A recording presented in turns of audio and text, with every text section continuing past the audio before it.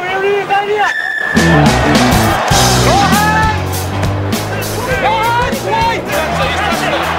thought he was all right. Give him back in that spot. Luck. Second one. Hands on. 137. Hands up.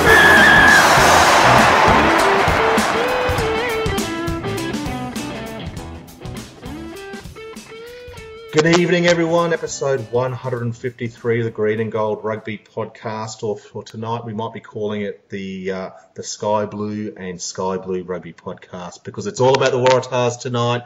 They are the 2015 Super Rugby champions, and how fitting it is that we're surrounded by Waratah supporters tonight and across the globe. As per last week's preview, the review, it's only natural that we maintain the same, except for one little bit of red shoved in the middle. But we'll start with you in Sydney. Matt, welcome aboard. We'll get to your thoughts in a second, but welcome aboard. You're loving life at the moment? New South Wales. Sorry, guys. Yes, I think you've lost a fair few of our listeners there, though. Just to let you guys know, we're going to talk Wallabies at one stage as well. I could hear Queensland kind of turning off. But I was about to turn off. Yeah, no, good to be here, mate. Yeah, very good. What a weekend. Yep, sensational. We'll talk more about that in a second. Over in the States, you're back again, Jamie. How are you, mate? Jamie Miller? Good. Very good. Very happy. Very happy supporter. That's good to hear. And still over there in London, Hugh Cavill. Hugh, how are you, mate? How's old London town treating you? Oh, it's much better now that the Waratahs have won. I'm jubilant. Still the champagne's flowing. Haven't slept for 4 days. It's just been wild over here. Well, let's get into this, Hugh, and let's go straight to you, mate. We'll talk about the game a bit in a second. Tell us about your match day experience. How did you spend the day, and what was it like? Well, I've been in London for the past couple of weeks, which is probably fortuitous because you have plenty of options on game day, and the timing works out okay. It was game kick-off at about 10:30, and I was with some friends at a sports cafe bar thing where we walked in before they were really open, and we were a bit bemused when we asked them to turn on the TV and put on a rugby game with two teams they'd never heard of before. And I think it even got worse from there as we started chanting and cheering and making fools of ourselves as the game wore on. And when the final kick went over, we went just absolutely ballistic, and it was in quite a sort of popular little promenade, and there was a crowd of passers-by gathered to watch us dance around like idiots, and we had to explain to them that this was the Waratahs breaking the 19-year drought that had plagued us for so long. And so I think they still thought we were weird, but it was worth it, totally worth it. Oh, that's brilliant. What about yourself, Jamie, over there, States-bound? Yeah, I was watching on the satellite TV, watching on the couch with my wife. And kickoff time was a very healthy 5:40 a.m. over here. So I was stone cold sober for most of the match. And I just got so animated and emotional. That second half, every single refereeing decision, it seemed like there was about a 10-minute spell where it all went against us, and there was a lot of punching of the couch and punching of pillows and yelling and general just acting like an idiot. But when that final kick went over, just all came together. It was a lovely moment. It was indeed. And now to Gags, who was there in the hearts of it, mate, down there in Sydney or Western Sydney, there, the centre of Sydney, geographic centre. What was it like, mate? Tell us. It was bloody cold, I'll tell you that. It was 7 degrees in the stadium, which for Sydney is about as cold as it gets. But it was awesome. It was just amazing. It really was a sea of blue there. Was it 61,000? And you couldn't tell that there were any Kiwis. That's how good it was. We were stood just behind the goalposts of that, like literally row 4, for when behind that final Foley kick. And I can tell you it was about a metre, if a metre over. It was that bloody close. It was unbelievable. And, just everyone went absolutely ape. It was great. I had my wife and my son there as well. And, we just all went mental. It was good. So was that Matt? Go on. Matt, were you watching, or could you not watch the kick? Oh, no, everyone was just, transfixed. Had to watch. I mean, couldn't believe it was going to go. I just thought, this has got to be it looked too far for his range. And it's quite noticeable, especially when you watch him play, that he's got a real pop gun kick. And there's never any force behind it. And just, can this possibly? And it really did kind of lob. It was in slow mo. It was, one of those moments in your life where it's slow motion. And I just had this, perfect vision of it dropping over. And we were also we were slightly to the corner, and that was exactly where Adam Ashley Cooper went over for his second try as well. So very nice. Sometimes I've got to say, if you're ever going to ANZ, the bronze tickets you can get that are behind the goalpost, if you get it down low enough, I think they're some of the best seats in the house, actually, because everything else is so far away. They're not bad seats to have, and it was just what a night. It was fantastic. That's awesome. We'll talk postcode. I definitely go on. No, you go, Reg. All I was going to say is, you weren't the only one who didn't think that kick was going to go over. I'm sure we'll talk more about the kickers, but I love the story of Ashley Cooper, who didn't think Foley was a chance and chased his ass off, thinking that it was going to go short or be a rebound at best. So what a great result. Yeah, and then still got back to receive the kickoff, Ashley Cooper, which kind of just enshrines how incredible he played. I mean, that he chased his ass off for that kick and then got back in time to field the quick kickoff too. Yeah. Yes, exactly, because they played on. All right, I'll tell you about my experience on Saturday night. So I was down in New South Wales as it was, but I was in Byron Bay for a wedding. So my sister-in-law's getting married, and I was MC, so there was not much opportunity to watch the game. And I flicked the phone on, not too long into the game, and checked the score and saw it was 14-0 and shared the news around those around me, and we were all pretty happy about that. And I didn't get a chance, busy things as these weddings are, and I don't think I checked again until just after half-time. It must have been just after Dodolo scored, and all of a sudden the Crusaders were in front, and I thought, oh, God, this is at their clinical best. And again, I didn't get much of a chance to check again until about, 8 minutes to go, 7 minutes to go, when it all started to get very, very tight, and it was penalties shared. And it was right in the middle of the bride's speech, and my focus was just on the phone, refresh. Then Slade got that late penalty, and it was only a minute to go, and finally refreshed. It was full time, and the Tars were in front, and it was a great experience to watch the match. And it wasn't until the next day I obviously got to watch it, but I couldn't believe how far that kick was out. I mean, I read that it was a far out, but when the penalty was awarded and I knew this was the 79th minute, I thought, this is just ridiculous. I still didn't think he'd get it, despite knowing the result. Well, there was great little bit of commentary there on the telly where they got to Mertens, who's his kicking coach. Yeah. And Mertens said that's on his range. So yeah, right. 45 metres is his measured range. So they knew the ball was, that was going to drop. And I don't know if you watch the replay, you can see Foley desperately trying to kick the ball forward at the penalty mark. Oh, and right. And Jubin comes and knocks it back a couple of times. Because Foley knew there's going to be centimetres in that. I think the most amazing thing is that your sister-in-law organised a wedding on the Super Rugby final night. I mean, what was she thinking? Selfish. Oh, mate, obviously organised it 8 months ago before the draw came out and all that sort of stuff. Wow. That's the sort of planning that creates good marriages. Yeah, exactly. Yeah, the finals are played at the same time every year, Reg. The schedule's not out, but you should have some awareness. She's really quite astute, Hugh. She saw the Reds line up. She wasn't confident in the Reds. Exactly. She knew he would be involved, so yeah. A few years back, my mum managed to organise something for her and my dad on the day of a Bledisloe Cup Test match. This is maybe 15 years ago. And Dad decided that was the year that he was going to buy her every year the SFS and SCG Trust Organiser, which already has the matches written into it, so that could never happen again. God, that was back in the day we used to win them as well, jeez. I don't even remember those times. They're just a blur. They're a vision, They are dusty. Well, let's look at the game itself. Jamie, let's start with your analytical skills. How'd you read it, mate? Was it that was a great start by the Tars? Were you confident from the get-go? Yeah, it was a great start. They did everything right, and every time they actually stuck to their guns and tried to play their patterns, and every time they even linked about 5 phases together, holes appeared, and they won because they kept doing that. They won because the Crusaders when the going got tough, tried to kick it down to our end, and we ran it out. And that's why it was such a beautiful victory. It won because the Tars did what they'd done all season long, and the better team won. And it feels like a pure victory. It was it was a telling victory. These stats on the game are really quite remarkable in terms of the Tars had 67% possession for the game. So That's outrageous, isn't it? 64% in the first half, 71 in that second half they had possession. Territorial was 70% over the entire game.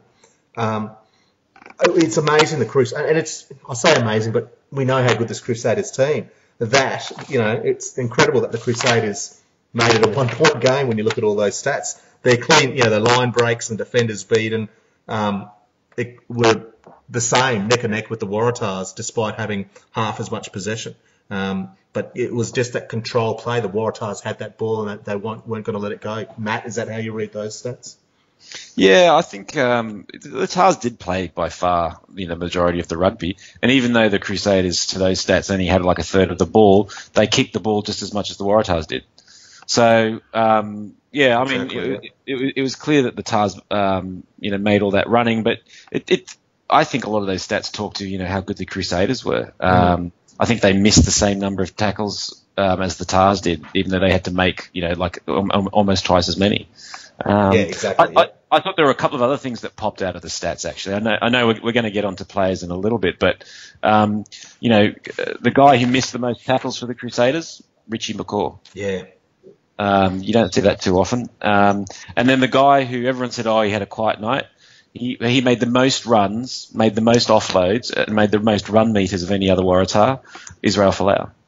And everyone's there saying, he was controlled. I think he still had a massive impact. I think we've just got used to him, to be honest. Yeah. Right. But as a match, it was amazing. I actually think a few people have kind of waved off the set piece problems, but I think that rocky piece in the middle and at the beginning of the second half had a lot to do with the set piece. There was those penalties we gave away, one on top of another, around the scrums, which, to anyone else's eyes other than, Craig Joubert's, was quite clearly Wyatt Crockett boring in. I don't know how I don't know how they can't see that when the loose head sticks his bum out of a scrum and goes straight across it, and then and you can see Sekope Kepu basically doing his best to keep that thing up. I don't know how refs missed that, but both those penalties were for that, and I thought they were massive impacts on the game. Gave away the territory and the possession and everything else. So I thought that was the area actually where the Tars got rocky because they didn't have their hands on the ball.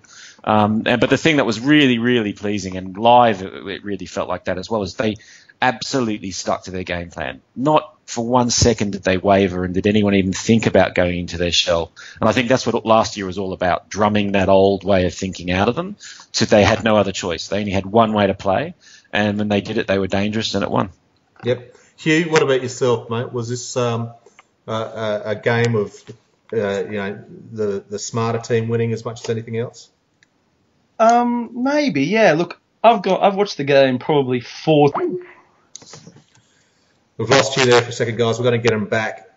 Jamie, what about yourself? Is there any moment that really stands out for you in that game? Yeah. I totally agree with Matt about that particular scrum penalty. I think it's amazing how much that Sekope Kepu has come on this season as a tight head prop. The difference between now and a year ago or even 2 years ago is chalk and cheese. And I thought he just demolished Crockett in that scrum. He just splintered the scrum there. And to get called for the penalty was pretty rough. But for me, the key moment was about a minute before the penalty happened, right at the end, when the Waratahs got the ball back from a Willie Hines kick, and they were going nowhere. They were basically just on the advantage line. And then Hooper decided to cart the ball up. He had Skelton outside him, which is always a useful decoy to have.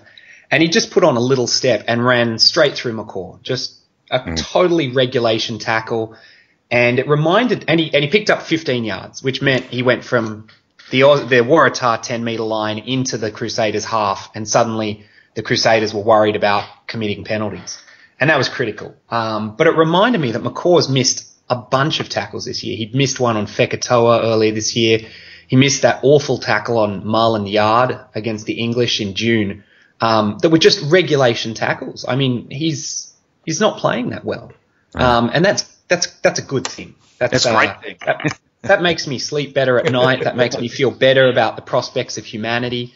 I mean, there is no doubt that he is falling off a bit. You know, he's still a great player, but it's, you know, we always say it's rare to see him falling off tackles. Well, not this year. Not this year. It's been a pattern almost. Yeah, and I mean, and they're tied to him, right? So they've committed. Yeah. They're gonna take him through to the World Cup. Can you imagine them dropping him before the World Cup? Indeed. Whether he's playing 7, 6 or 8, they'll shoehorn him in somewhere, and they got to keep playing him. Yeah, definitely. Hugh, you're back online now, mate. Any key moment from this match that stood out for you, whether it be a turning point or whatever? In terms of just things that won the game for the Waratahs, I want to pick up on something Jamie just said about Michael Hooper there. The forward ball running and their clean-outs was, I think, what won the game. I mean, the amount of times you thought a forward would get the ball a little bit behind the advantage line, seemingly flat-footed or not steaming onto it, and would carry then 2 Crusaders over the advantage line, or break a tackle, or slip an offload away, or just generally get that forward momentum back. And then when you thought that the Crusaders had a chance to pilfer, one Waratahs forward would come in and hit the ruck and clear all of them out. I think that was really where the game was won.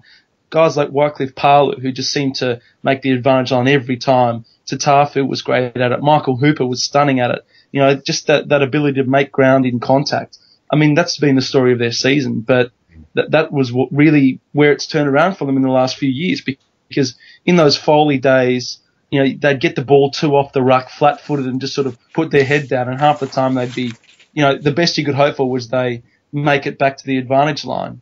But, yeah, I mean, the transformation in this, I mean, we talked about it last week with the strength and conditioning with Dave Dennis. I think that's been the huge difference. I mean, just their ability in contact to make ground has almost sort of won them the title this year, I think. I mean, yep. Yeah, no, I was just going to build on that piece around the breakdown. When you're watching it live, you know, when you're watching it on the TV, you've got your heart in your mouth. When you're watching it live and you can, you know, you've got that, and especially we were low down, so you kind of had that kind of different spatial look at what's happening at the ruck. You just thought, oh my God, we're going to get turned over every second ruck. You know, because there was always, you know, a jackal there for the Crusaders, and you just thought there's almost no one there for the Tars. How is this going to work? And I think it comes down. You're right about the conditioning, but I just think the accuracy of their clean out was amazing. They really didn't miss, you know, and they really managed to take him out, and with a whole different range of ways of you know, shaking someone off the ball. And I mean, Nathan Gray's been getting a lot of raps, but I think, you know, deservedly so, because that's sort of, I'm assuming that's his coaching that's doing that. And because I mean, I think Jamie and I have both talked about in the past, you know, they're not putting a lot of men into the rucks, in the defensive rucks, the Tars, and they're, you know, doing it at great pace beyond the advantage line. And so they're really exposed, yet the accuracy of their clean-out work with one man coming in is working. You know, one man comes through and then Phipps clears. And that's, that's to your point, I think, is just amazing. Exactly. Well, I remember when Cheika just came in at the start of last season, and an analyst who used to work for our site but now works for another one, basically put together a video saying that this was going to be the Tars' Achilles heel under Cheika's game plan, that they were spreading it so wide so quickly that they couldn't possibly hope to regather the ball at the ruck. It would just be an inevitability that they'd eventually turn the ball over, because they couldn't commit enough numbers to secure their own ball. And I think, I mean, and that was true in most of last season, but obviously the fitness and strength is just has completely overcome that problem. Yeah. That work at the ruck there, Matt, do you reckon that's solely a Cheika job? That's looking through the coaches, I assume he's the man ultimately responsible for that play there? Well, I don't know. I actually, my assumption was that's Nathan Gray. Right, as part of the defensive. Yeah, right. I thought it, and I don't know why I could have that completely wrong, but I thought that was one of the key things he was working on. Because maybe why I think that is because we did an interview with Nathan when he just turned up. Yep. And I think I remember him saying that was going to be something he was really going to focus on, was breakdown work. So anyway, for some reason it stuck in my head that was his department. I could have it wrong. Yep, fair enough. Well, look, we want to wrap this up, but I want to know, I guess we talked key moments. What are the key player? You know, there's been a few guys mentioned tonight in the hooper by there, Jamie. Anyone else that stands out from that TAR performance that really stood up this one? Oh, it's got to be Adam Ashley Cooper, doesn't it? Yeah. I mean, on the big stage, in the big match, didn't put a foot wrong, and then did a bunch of things that were just top class. I mean, it really makes you appreciate everything that he does, even when he's playing in a very subpar team. I mean, I can remember the last time he made a mistake. It was that time he dropped that high ball against the All Blacks a couple of years ago, and which gave away an offside penalty, and we drew that match. And that's the only time I can remember it. He just doesn't make a mistake. He's both safe as houses and also can do special things. I mean, he's just an absolute class act. He's a real footballer in the old sense. He's got all the skills, and he allows the guys around him to play to their potential. I mean, he is essential to everything that the Tars are doing, and he will be essential to everything, fingers crossed, with the Wallabies with their triumphant season this year. He's critical. Don't forget the restarts. I mean, he took most of the restarts for the Tars as well. Soaring high. I mean, the one thing I will say is you watch both of those Ashley Cooper tries, and guess who was outside of him for both of them, and it was Folau. Yeah, right. And you can actually see. I think it's the first try when he bundles over, and he basically goes through Ryan Crotty, who is just left kind of dumbstruck. Because he's kind of like, I can see, Izzy's kind of looming there with only 2 or 3 meters to the try line. I'm going to look like an absolute effing idiot if he gets the ball. And you can see him go, hang on, I've drifted too far. I've fucked it. And he just brain freezes. Absolutely brain freezes. And he's stuck. He's stuck about a meter too far forward, and he's planted his feet completely the wrong way. And that's the beautiful thing about Ashley Cooper is as soon as he sniffs that, he does that little inside jink in the fend and he's gone, right? What you give him those 3, and you can see him kind of dummying the ball to say, go on, take it. And, it's just absolutely brilliant. And he did that for both of those tries, right? And just used, just Folau's very presence just makes defenders crap themselves because, you're going to have 2 men to have any chance of stopping him. Anyway. It's the least convincing dummy in history as well, because that deep down Adam wants to run that ball. He doesn't want to pass that ball.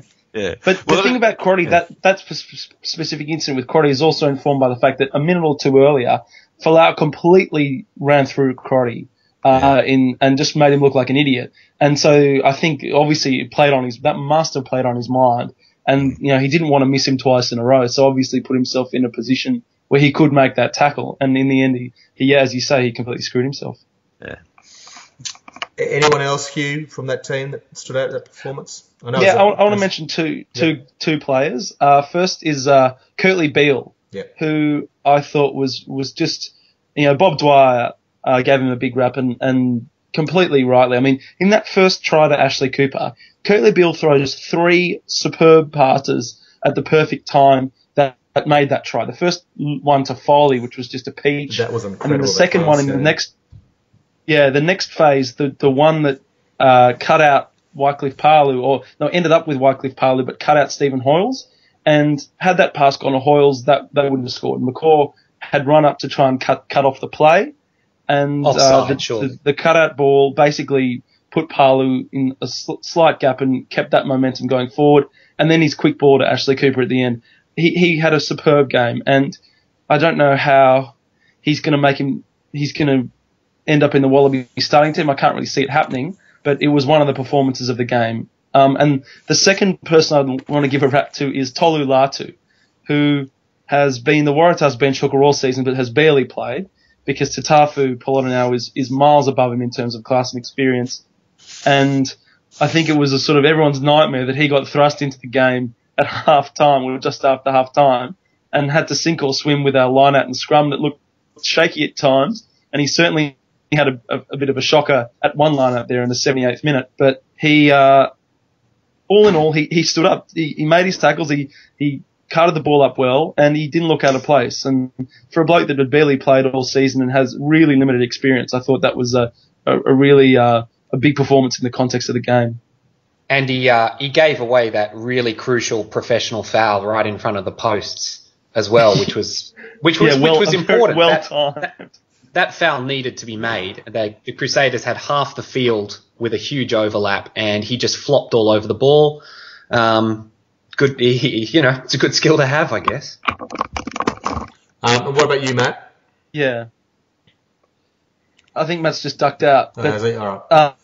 I agree with you. I mean, you could see at the end of the game as well how much that game meant to him and his family. I mean, that was one of the more touching moments of those celebration shots, seeing him and his family. I mean, Reg, one thing I want to raise with you. Yep. It's really interesting looking at the game as a whole, and I mean, us Waratahs fans, we got into the Reds in 2011 as much as anyone else did in terms of Australian rugby, and really got behind it. And the We Are Red, and I know Matt was there drinking from the cup, but ultimately, I mean, I thought almost that was as good as it gets. But seeing your own team that you put that much, the years and effort into it really is a completely different feeling. I mean, it's not just that success; it's that watching them celebrate at the end is almost overwhelming after everything you put in. I see on the forum a few guys have basically said they were in tears at the end, and I've got to say I was close as well, because you could just see how much it meant to the players, and then by extension how much that means to you. I mean, I kind of now almost know how it must have felt in 2011. 100%. That 2011 will go down as one of my fondest sporting memories, and I've been fortunate enough to see a lot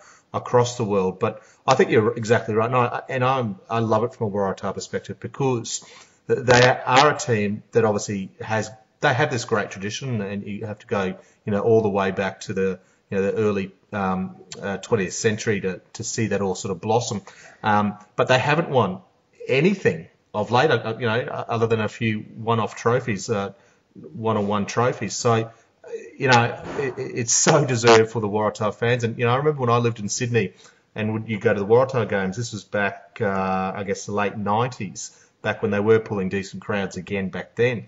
And, they have a fantastically loyal supporter base that has been disenfranchised for many reasons over the last few years. So it was great to see such a big crowd there on Saturday night. And I think people have to remember back in 2011 as well that our crowds weren't spectacular until that tail end of that season. And it wasn't as if we were selling out Suncorp Stadium until, that tail end of the season. It was only really, I think we had the Crusaders towards the end of the season, and then obviously the final that sold out, the semi-final sold out as well. So, amazing experience. And I love seeing, regardless of who's competing, I love seeing the joy on those guys' faces, because you know how much they're putting in.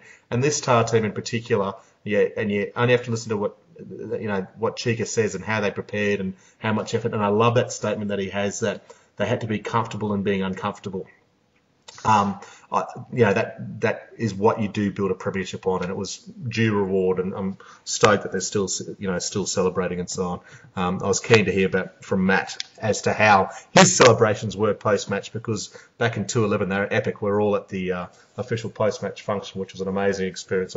I don't think that happened this time with the Waratahs, but it was a fantastic final, and we're thrilled for the Waratah fans, because it only means good things for Australian rugby as well. I think the other part about it was the game itself. A bit like the 2011 final, it lived up to all expectations. Not only did they get the big crowd in, but it just totally delivered as a spectacle. It produced rugby at its best. The end-to-end, both sides having a good shot, both sides running the ball, a thrilling conclusion, a referee who largely stayed out of the way, let both sides do their thing. That was the icing on the cake. If the Waratahs had won in front of that crowd, regardless, it would have been good. But, in the back of your mind, you thought, the eyes of the sporting public, especially on the Eastern Seaboard, are on this game.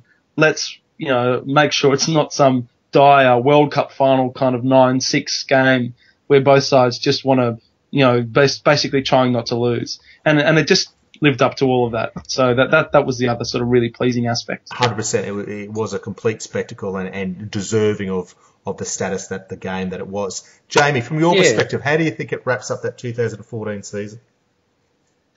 Well, it was the two best teams in the final, and the best team won. A friend of mine commented that that this wasn't as good as previous Crusaders teams. And you just had to look down the team sheet to see that that wasn't the case. I mean, that Crusaders team was packed full of straight up first choice All Blacks.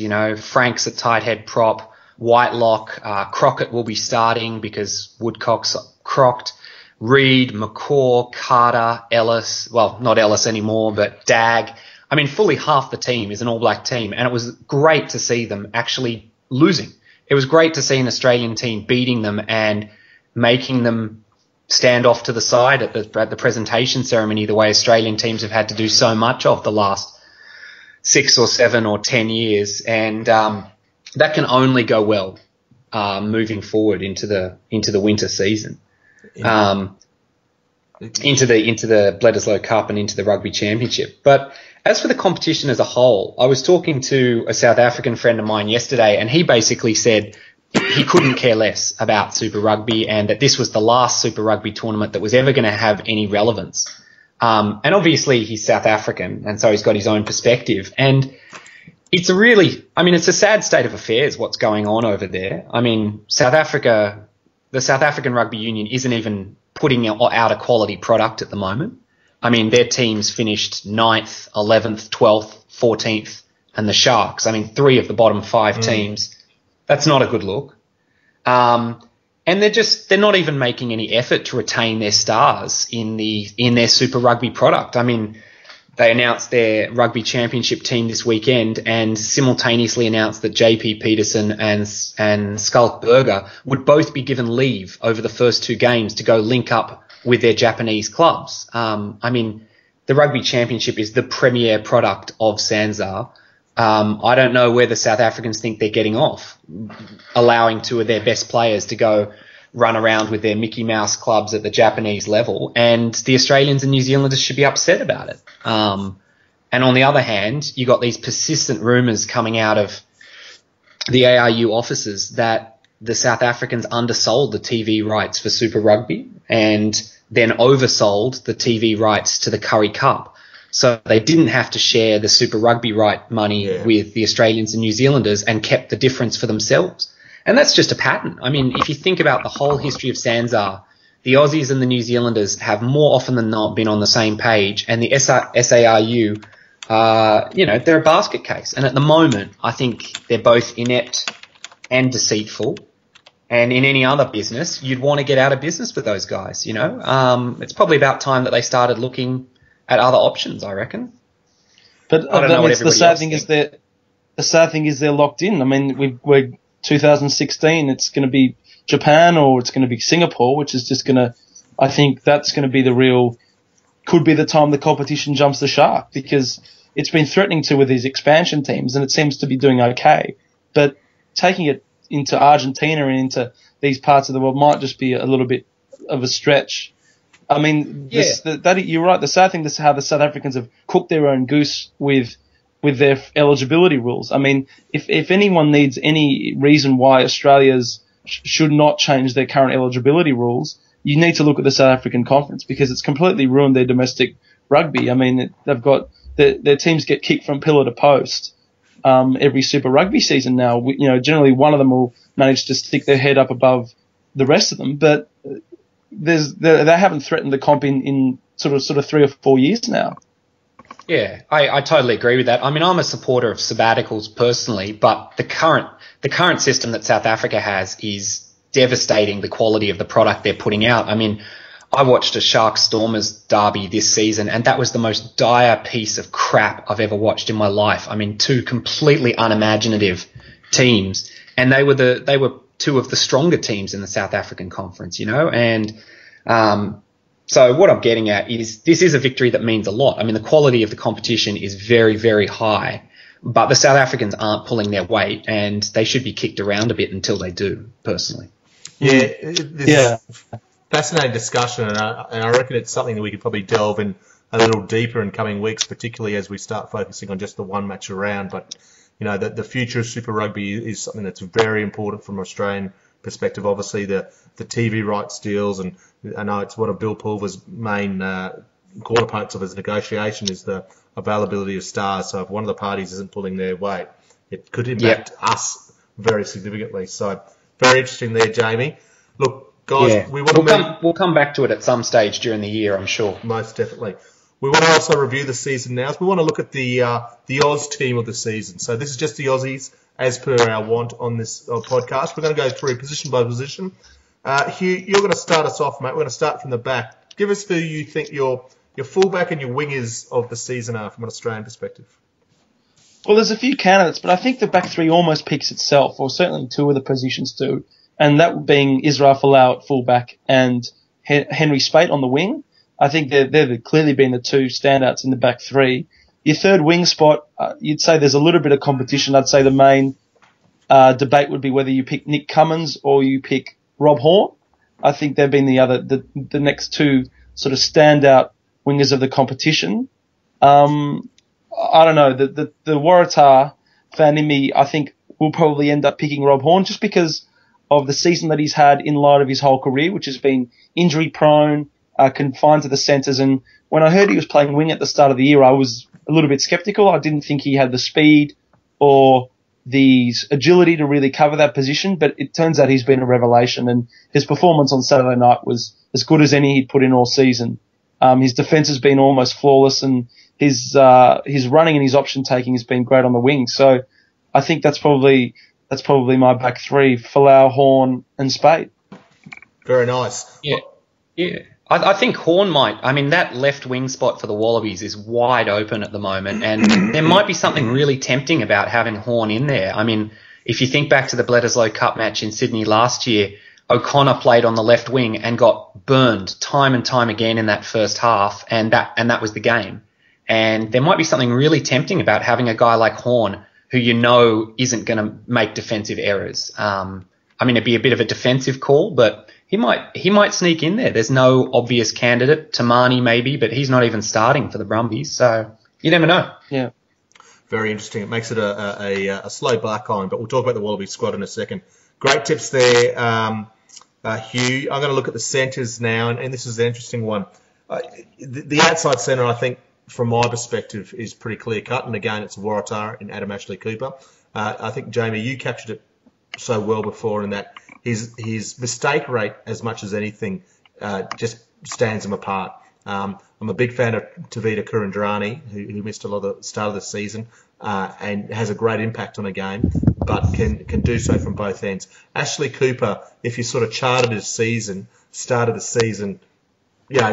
very solidly and above average, so to speak, but how he's finished it has been absolutely superb, and he's just been a dominant member of that Waratah success story, and it will be really interesting to see where he fits in that Wallaby team. And again, we'll talk about that in a second. Inside centre was a tough one for me, and it came down to two. It came down to Kurtley Beale and Matty Tamua. For me, I've gone with Tamua, only from a consistency perspective. I think Beale was outstanding in patches, and particularly towards the end of the season. And as you mentioned earlier, Hugh, some of that passing in that final was delightful. That pass to Foley just blew me away. But Matty Tamua, his consistency all season, both in defence and attack, scored the tries. He ran that back line well, really standing out for me. And I think Matty Tamua is a fantastic player. We're going to go to the halves now. Jamie, you're going to take us through the halves. Yeah, well, 10 picks itself. Bernard Foley. About a year ago, I remember writing a series of 3 articles on who should be the Wallaby 10, Tamua, Cooper and Foley. I went for Foley and had my head and more torn off on the forum, but he's just a class act. I mean, he's a guy who's getting noticeably better with every year. He's a bit of a counterintuitive 10 because he's developing sort of from the outside in. You know, he has all the 7 skills, and only this year really has he developed all the core skills of a 10, but he's very promising. I didn't think he was going to kick that kick on the weekend. I thought it was too far for him, and he proved me wrong. So Foley it is. And at 9, again, 2 candidates, but I'm actually going to go for Albie Mathewson. I know he's a Kiwi, but he's playing for the Australian franchise, and when he was on the field, the Force looked like they might sneak a finals berth. When he wasn't, they didn't. Phipps was very good in patches, but again, across the whole season, I'm going to go for Mathewson. Great pick, mate, because I agree with you with Albie. I think he was and it's hard to gauge this, but probably as critical a player as there was for the Force this year, perhaps leaving one player out there, captain there, but Mathewson had a fantastic season. Gaga, you've got to take us through the back row, mate.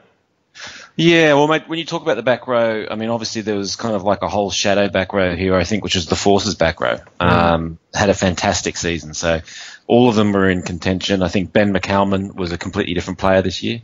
Played really, really well. I thought Ben Moen got stronger towards the end of the year and showed his kind of captain and finals experience towards the end there, which was great.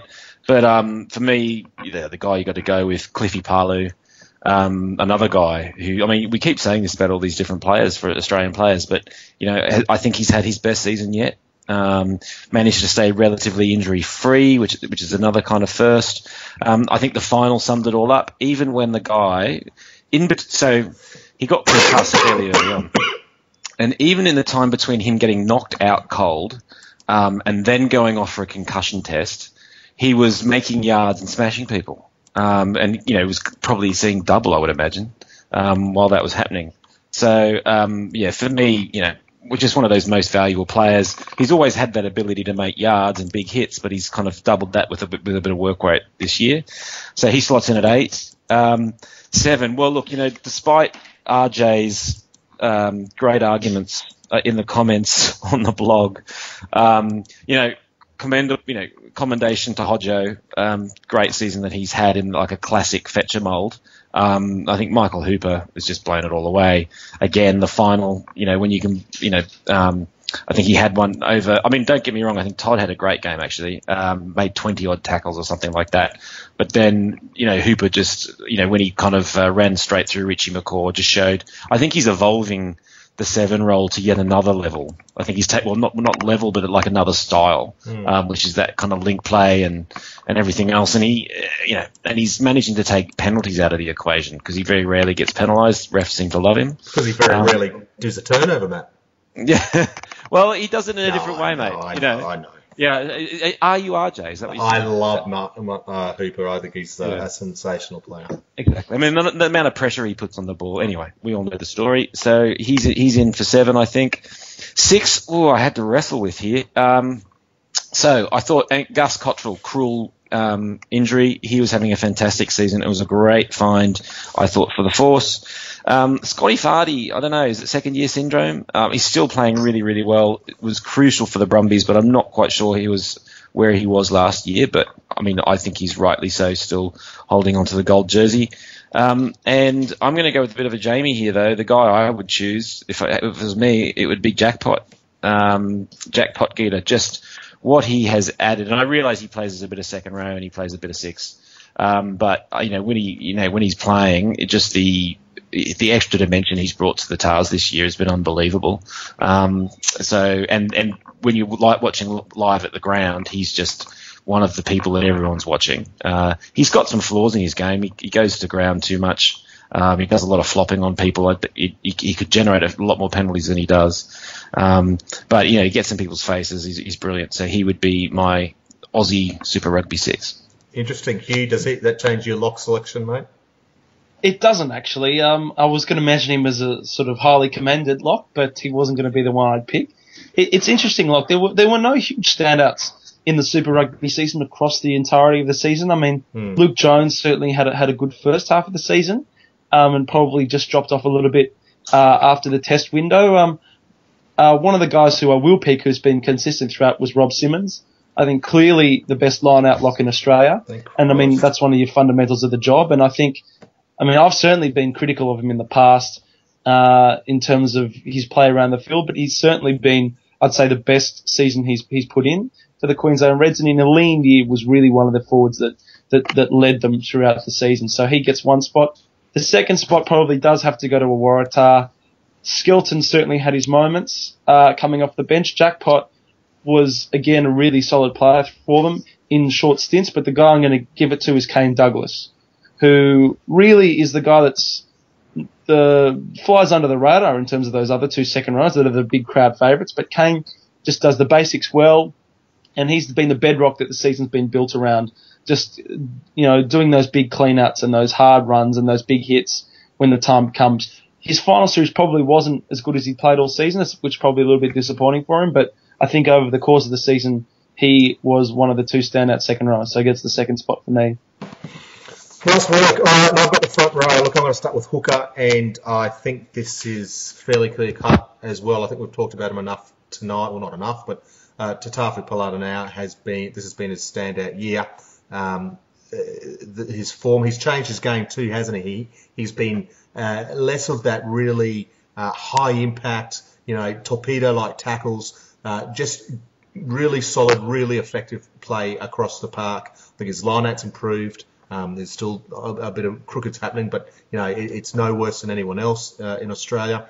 The fact that he really had to step up for the Wallabies as well in those 3 tests as well is a real credit to his form this year, and I get so much that because of all the minutes he played for New South Wales, that was a real benefit for us come that Wallaby time. If he was only playing 50 minutes of Super Rugby every test every week, his challenge to start for the Wallabies would have been much heightened. So Tatafu's the man for me there. In props, interesting. Tight head prop, it came down to 2. So Benny Alexander, and I think we forget how well he started the season. He was in excellent form at the start of the season, but I really don't think he maintained it. I think he definitely sort of slipped towards the end there. The opposite is true to Kepu, who started solidly, if not superbly. And he may have even spent a few games on the bench, I think, at the start of the season.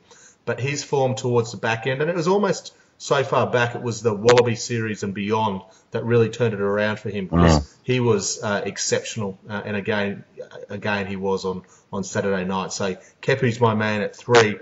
And the red in me, I hope it's not just the red in me, but James Slipper's the loose head top prop. So many times this season I'd be at the Reds games shaking my head in frustration or disgust or whatever it was, but sometimes it'd just be amazement at what James Slipper was able to do. The guy, I remember back going to early State of Origin games, or those Origin games in the 80s when Alfie Langer used to get these cheers. He used to make 4 tackles in a row and the crowd would just be upon him. James Slipper was doing that this year for the Reds as a loose head prop, sometimes tight head prop. I just thought he was superb. He showed his ball skills a few times. He scored a couple of tries. And I just don't think that there was anyone else who played as well as him this year. Scotty Sio had a decent series. Pet Cowan probably had his best year from the Force, but for me it was James Slipper at loose head prop. So that's your team. You got Izzy, Spite and Horn on the wings, AAC and Tamura in the centres, Foley and Mathewson, Parlow, Hooper, Jackpot in the back row, Simmons and Douglas at lock, Kepu and Slipper with TPN at hooker. That gives us 10 Waratahs, 2 Brumbies, 2 Reds, and 1 Force, and no Rebels. Fair, I think, probably from a Waratah perspective. Anyone we think missed out that deserved? I'll say Sam Carter. I thought Sam Carter from the Brumbies might have been a good shot at lock. But yeah, I should have mentioned him. I forgot to mention him. I also wanted to say Sam Wykes and Leon Power as well. Both had pretty good seasons. Yeah, and to keep the Force love is Matty Hodgson. I thought that was a game that you mentioned him absolutely, but I agree. You can't go past Michael Hooper from that position. Well, I think the Rebels did probably get Rookie of the Year. Sean McMahon, how good is that guy going to be? Yeah.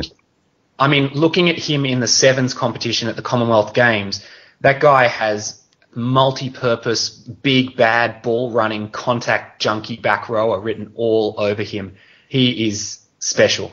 Yeah, I think just special. He'll be one we see come on in the NRC, and I hope may well make play. Although I know he's going to be playing with the sevens too, so that might restrict him. But I'd like to think that he may get a shot in the end of season 2, because I agree. I think he's a special player.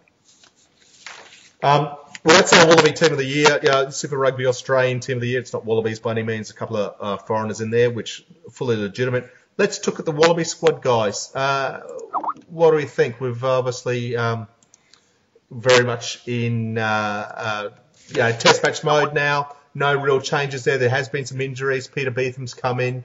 Tolu Latu's come in. Scotty Sio's out, so Laurie Weeks is in. Anything dramatic? Let's talk just quickly. Who's your key call? Does any of the form recently? Does Kurtley Beale get a start? Does AAC move to outside centre? Hugh, any thoughts there? I think Link's going to go with the tried and tested. The one big selection debate is Phipps versus White.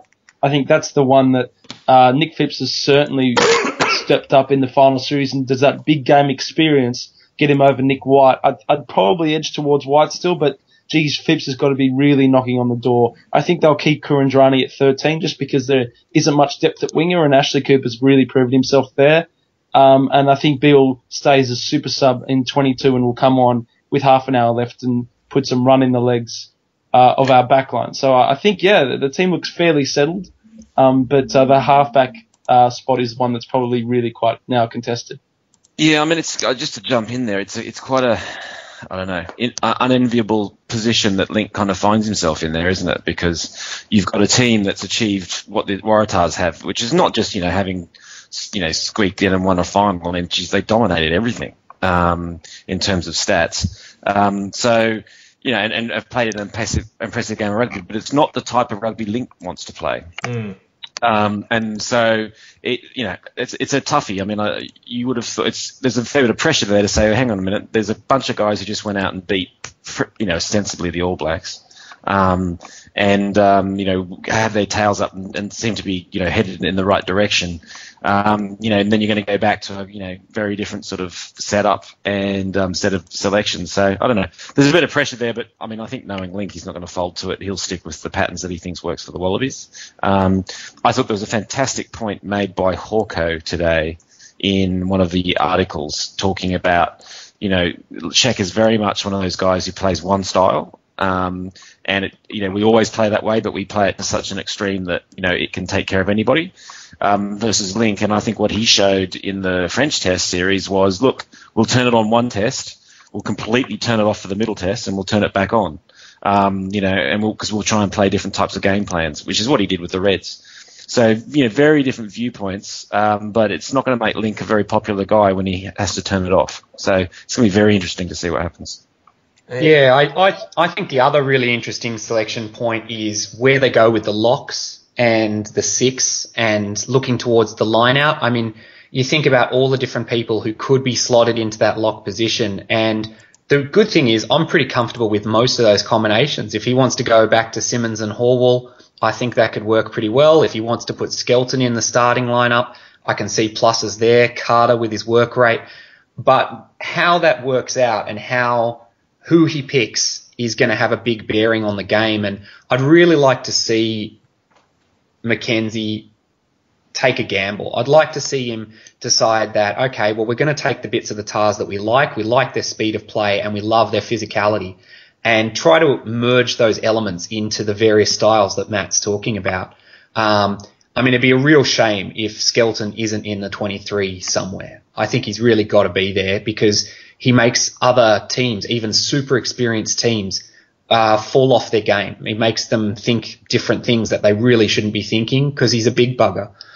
He's the mountain. He's the Hulk smash, and we need him. I think he's a bit of an X-factor player, and I really hope Mackenzie goes for him instead of going for sort of a Simmons-Carter combination with Horwell on the bench. But it'll be interesting to see where that goes. Where do you guys reckon that's going to fall down? Yeah, I'm not too sure. I mean, I toss and turn on Skelton. Part of me thinks he's not right for the All Blacks, but the other part of me thinks you do need that X factor in any game you play. It's actually good depth. Hall was playing the best he was. Simmons is at line-out general. I think he has to be there from that line-out perspective. And then it comes down to Sam Carter and Skelton starting for me. Jeez, it's hard, and I'm probably with you. I think Skelton might be the man. Yeah, look what he did to Franks on the weekend. That was brilliant. If you go back to 2011, though, the last time a Super Rugby team won, that Wallabies team that beat the All Blacks in that year was the Reds guys that did it. It was Samo, it was Cooper, it was Genia, it was Digby, it was Ant Faenga, it was James Horwell, it was James Slipper. They were the guys that really did the hard yards and got us over the line. So I kind of hope that in selection, I mean, it's the Waratahs fan in me again, but maybe if there are a few, trusting that team, the combinations that won the competition, and you hope that gets that same reaction, that those guys full of confidence will hopefully push the team to the next level. And so that's why maybe guys like Skelton deserve that little boost just because they must be so much full of confidence and form at the moment. Yeah, I think you're exactly right. Winners keep winning, so I think that's a really important, and I think Ewan will do that well. Look, the other one I'll mention is that hooking position with Tatafu out. It looks like either Nathan Charles or James Hansen will start in that Bledisloe Cup. You would suggest Charles, given his position in the test. Regardless, it's got to be one of theirs run on debut. They both only have 2 and 1 test between them, so massive challenge for those guys coming into it. So the Bledisloe Cup is now only about a week and a half away. First match in Sydney. The Wallabies are currently doing their Bush to Bledisloe trip. I think they're off to Orange, or might be in Orange at the moment. So then Bathurst and Penrith. So fantastic initiative by Link and the ARU there. But very exciting. The Waratahs Sydney fans, you've got to see a great game out west on Saturday night. Let's make sure you buy up tickets to get and support the Wallabies when they take on the All Blacks in a couple of weeks' time. A couple of things I just wanted to mention quickly is the Wallaroos, the World Rugby World Cup for the women's started. We had a first round win over South Africa, 26-3. Fantastic performance by the girls there. They play Wales tonight in their next match, so we'll see how they perform in the early mornings. And one of the South African girls got a long suspension for eye gouging. So it's good to see the South African rugby traditions crossing gender lines there. It was their captain too, so led by example. Oh, yeah, exactly. She's showing the way for the other lasses. Yeah, I don't think her surname was Krieger though, but it was Botha. Yeah, we've got a long list of them. Look, a couple of other quick ones. Premier Rugby finals have started. I assume they have in Sydney. I know all you guys have been focusing on the Waratahs. Up here in Queensland, we've plenty of other rugby to focus on. But Jeeps beat Brothers in the first round of the finals last week to knock Brothers out, unfortunately. University defeated Sunnybank, so University is straight into the grand final. And Jeeps will be playing Sunnybank this weekend on Sunday afternoon at Ballymore. The winner of that will place Uni in the final. So, all happening down in Sydney as well. Who's going? Anyone? Any ideas what's happening in Sydney? So they've just had the first week of the finals. They've gone to a 16 finals competition. I think that's been going for the last few years. Big win to Manly over Randwick. Uni just got up over Warringah. And South just got up over Eastwood in a high-scoring game. So we're down to our final 4 teams, which is Manly, Eastwood, Sydney Uni, and Souths. And those semi-finals are going to be played out this weekend. So make sure you get to either Manly Oval or Uni number 1 this week, where the 2 semis are going to be on, because they're definitely the 4 standout teams of the competition this year. So should be some great games. Good stuff. And finally, NRC, it's also happened this week. A lot of these squads are now being named. I think they've all been named. They haven't been finalised. There's a few 40-man squads going around, and I assume they'll be reduced. But the first game is Thursday fortnight away. Let's start getting excited. A lot of memberships out there. Some great prices from these memberships, really affordable stuff. So, the organisers there should be commended on how they've approached the ticketing for that, because that should be one about inclusion there. Very interesting squads, but maybe that's something we'll talk about another time. Anything else, Matt? Do you want to add anything else before we wrap up? No, all good, mate. Look, congratulations to the Waratahs. Congratulations to you guys and all Waratah fans out there. Fantastic memories, I've got no doubt. And let's start believing in 2105 now, I guess, is it? 2105. Yeah, well, we've got to have our raft of commemorative merchandise is going to be released soon. Also, I think it's worth congratulating the back office staff at the New South Wales Rugby and the Waratahs. They've copped a lot of shit on our forums over the years for, people thinking they're incompetent, and some of them probably are, but a lot of them aren't. And I think the way that team's been going in the last 2 years and the changes that have been made in terms of bringing in coaches and bringing in specialist staff have played out on the field perfectly. So Jason Allen, the CEO, and all of the staff there, I think, deserve the same plaudits that we gave to Jim Carmichael and the QRU a few years ago. So well done to those guys, and hope they can keep it going. Yeah, and if there are any promising or representative players out there listening, you want to be in a Martin Place celebration, stay in Australian rugby, stay connected to the fans. You don't want to go off to Europe, win a championship, come home, and your family doesn't even know the name of the team you're playing for. So what the Waratahs are involved in, that's why you want to stay in Australia. So do it. Love it, Jamie. Good stuff. All right. Sorry, Matt, just one final little story. Dinner tonight. So my 10-year-old son. Sort of, I don't know I can't even remember how it came up, but he said, basically, Dad, anything that Michael Checker says is right. And he said, like, to the point, he said like, even over teachers. So there you go. Michael Checker could just walk in and teach anything he wants. He can do no wrong. He can do no wrong. Excellent. All right, guys. Look, thanks for joining us tonight. Guys, let's focus on that now. One team, get behind the Wallabies. No matter what jersey these guys wore during the season, it's going to be a fantastic season. Australian rugby is set up well and truly for a great season ahead. JB, Hugh, thanks for joining us from your respective corners of the globe. Cheers, guys. Matt, we'll see you soon. Cheers. Yeah, guys. Thanks, everyone.